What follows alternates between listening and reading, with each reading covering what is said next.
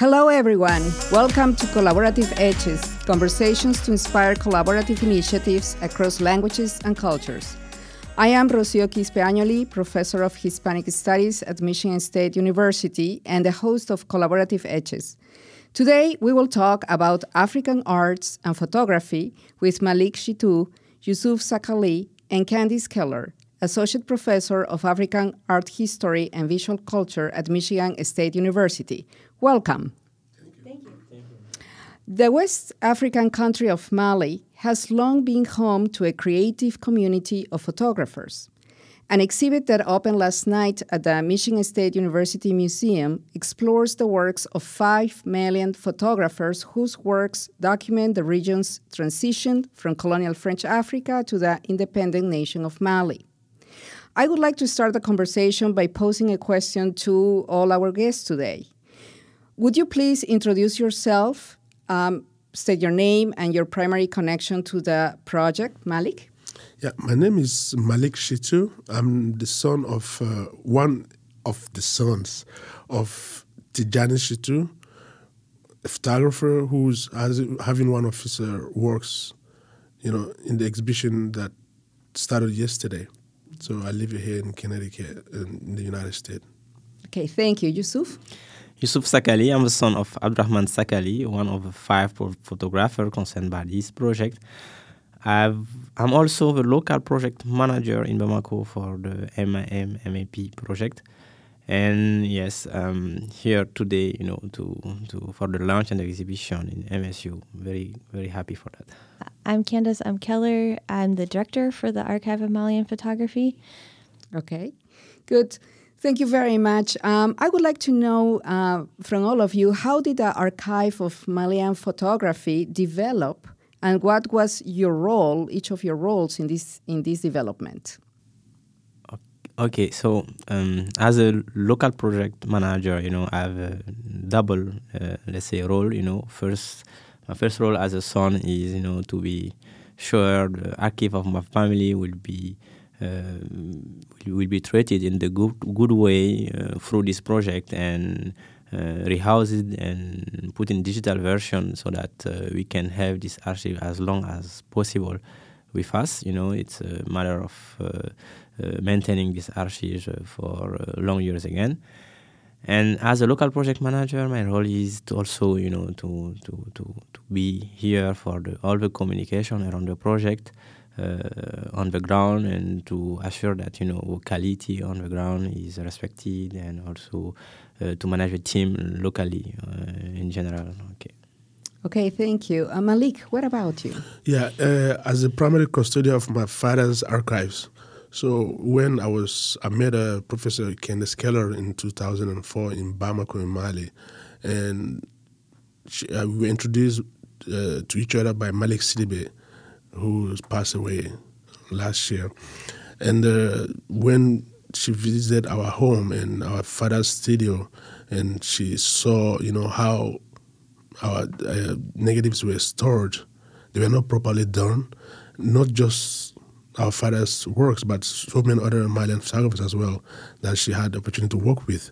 And then she encouraged us and told us the benefit of getting them digitized archives, and with the possibility of getting them, reaching a bigger audience as well, having, make it accessible, to the wild world if, we go through that path. And that's why I became involved in this project.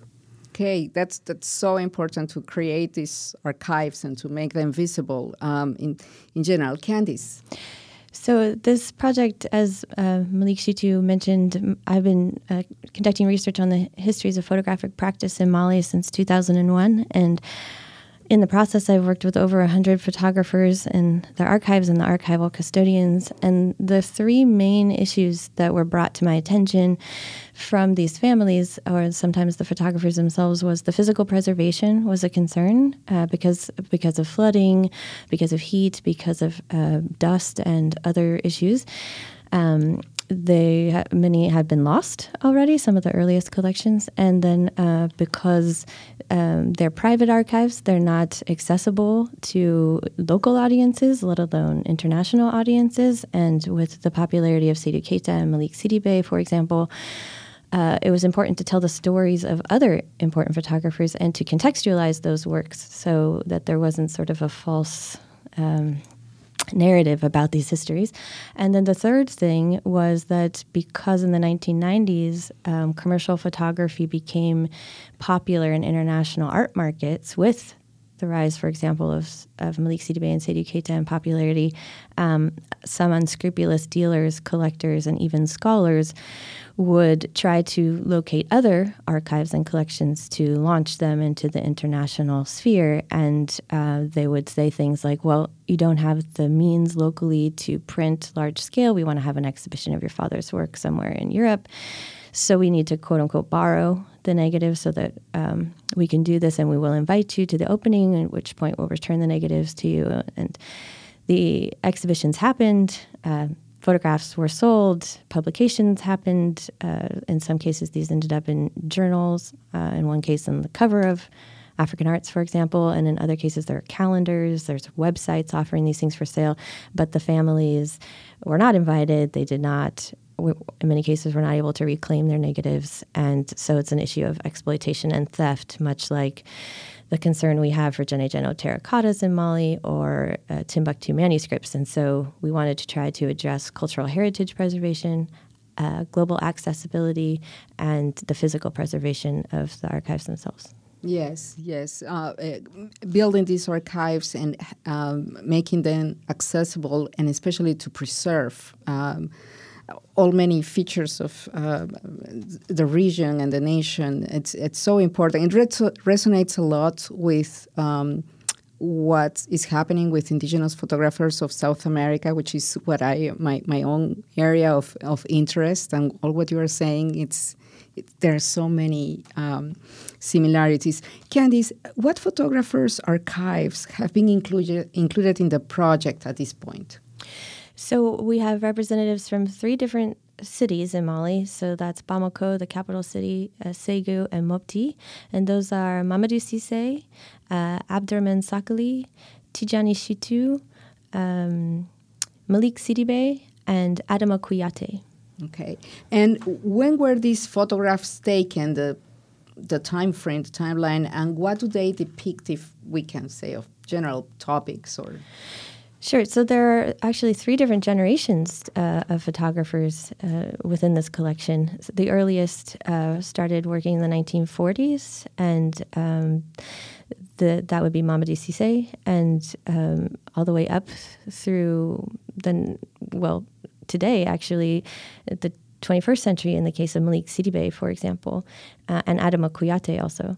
So covers several decades and periods from the colonial period, and some of these photographers work for the colonial government, the transition to independence and a national government in 1960, and some of these photographers worked also for the national government. And then through a socialist government, through democracy, through all sorts of moments, political and cultural transitions.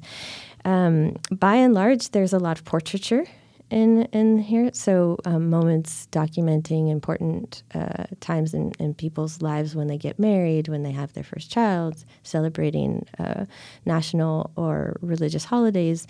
But these photographers also, as I said, took documentary photos for the state. They took them out of their own interest. They took art photography for themselves. They worked for insurance companies, in some cases the police and that sort of thing. So quite diverse, sometimes going out into rural areas and also urban. So this archive is vast, and even though it's 100,000 negatives, in the case of Abderrahmane Sakaly, his collection is 300,000 negatives. So it's a fraction, but an important fraction, and we tried to capture a range over a photographer's lifetime or oeuvre so that you can see how things changed and capture different moments in time.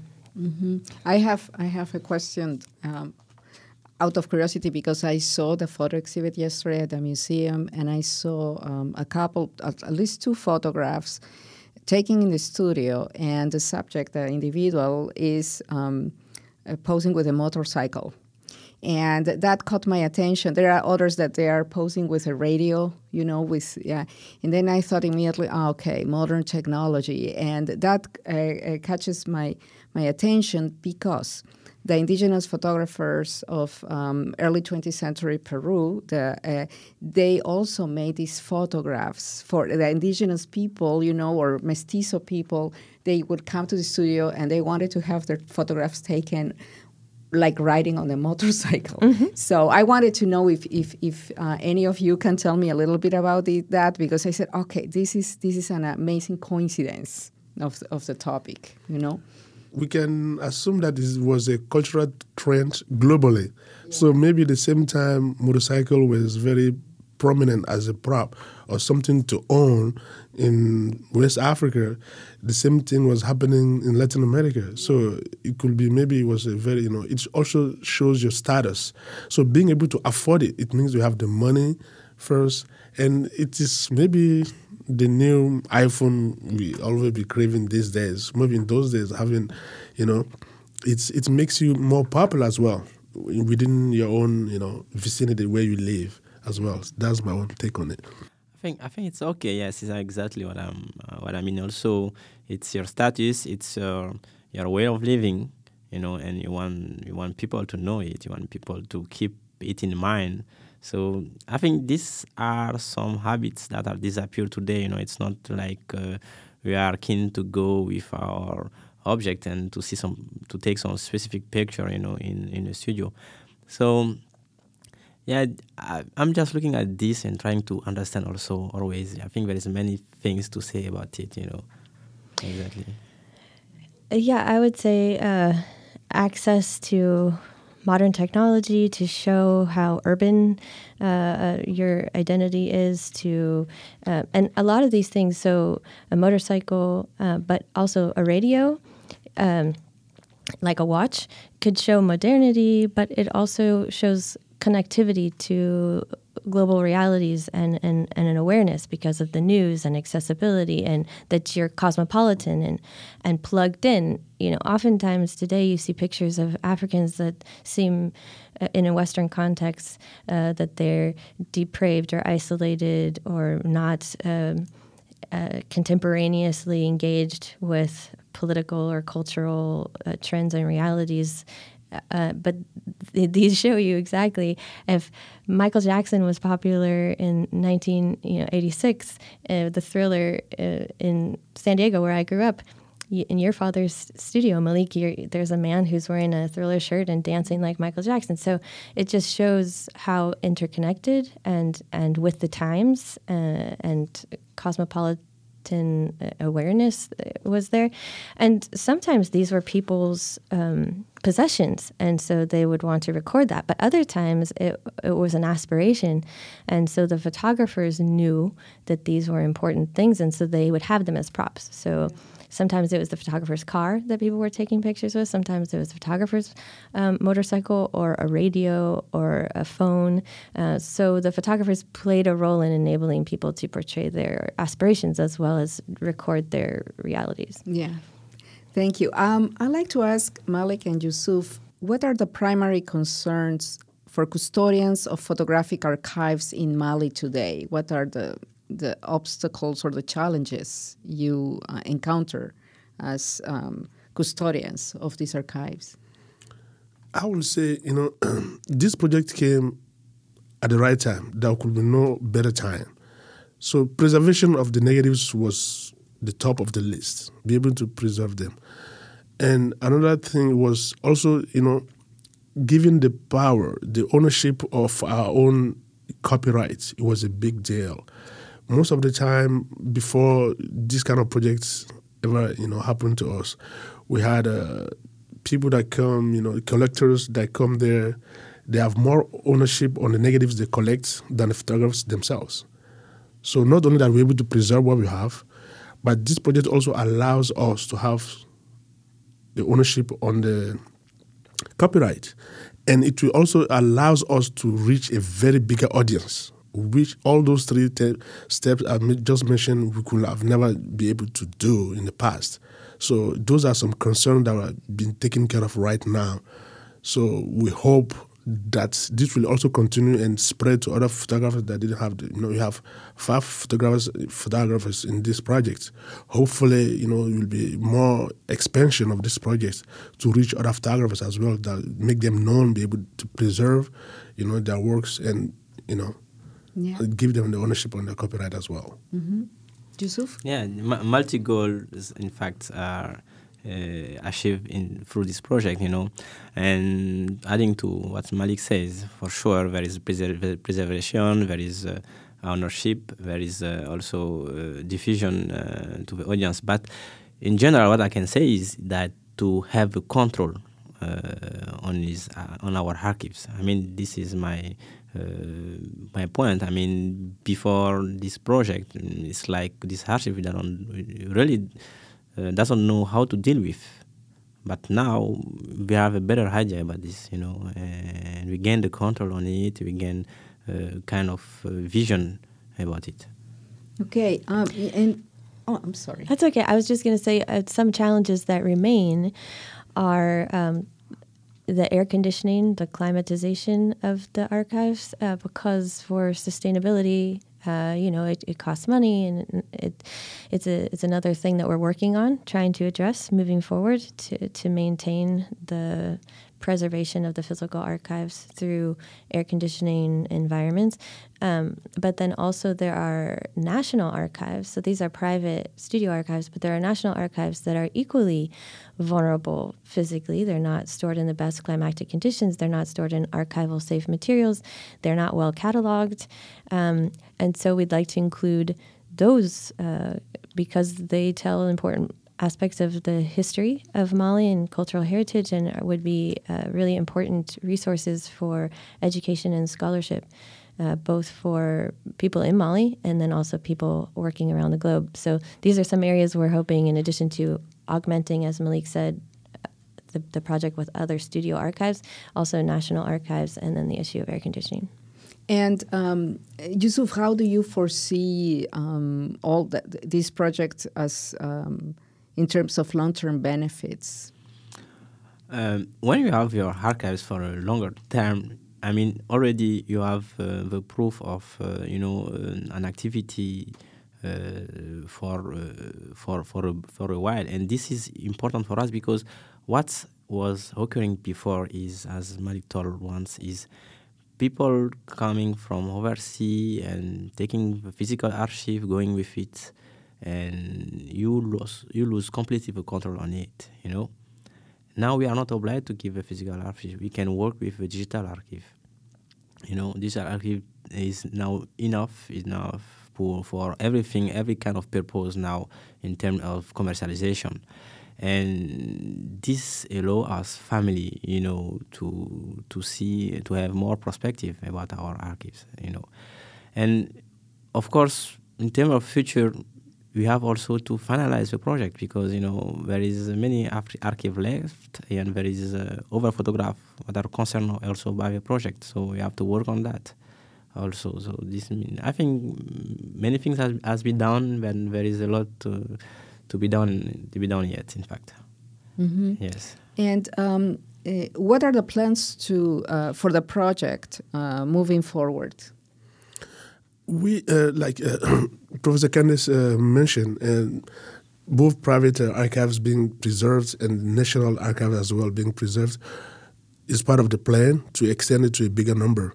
But I'm also hoping and wishing that this will be the beginning of something that will also, give us more power to go after, legally after some other collectors that have illicitly exploited some of the works we have. So once we have this one in place, so we'll be able to collect more that are outside that we don't have control on, and some that have been, illicitly exploited. So from now on, it's going to be another, step layer to add it to this project as well. And we're all working, behind the doors, planning on.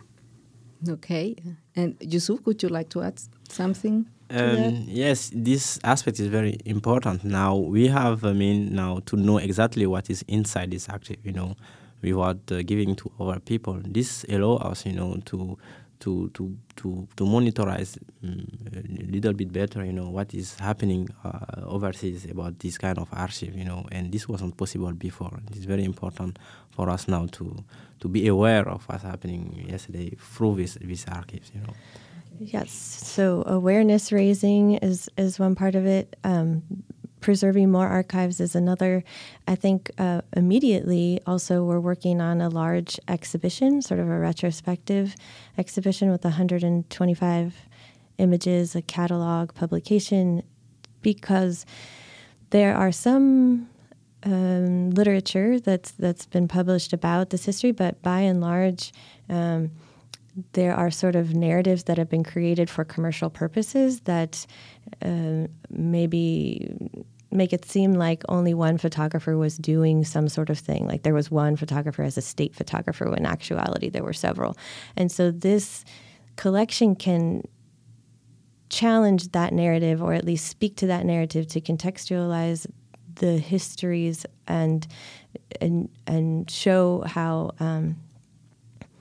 important these different photographers were, to speak to even Western narratives about Africa, to change people's understanding of histories and transcultural relations between Africa and the West, but then also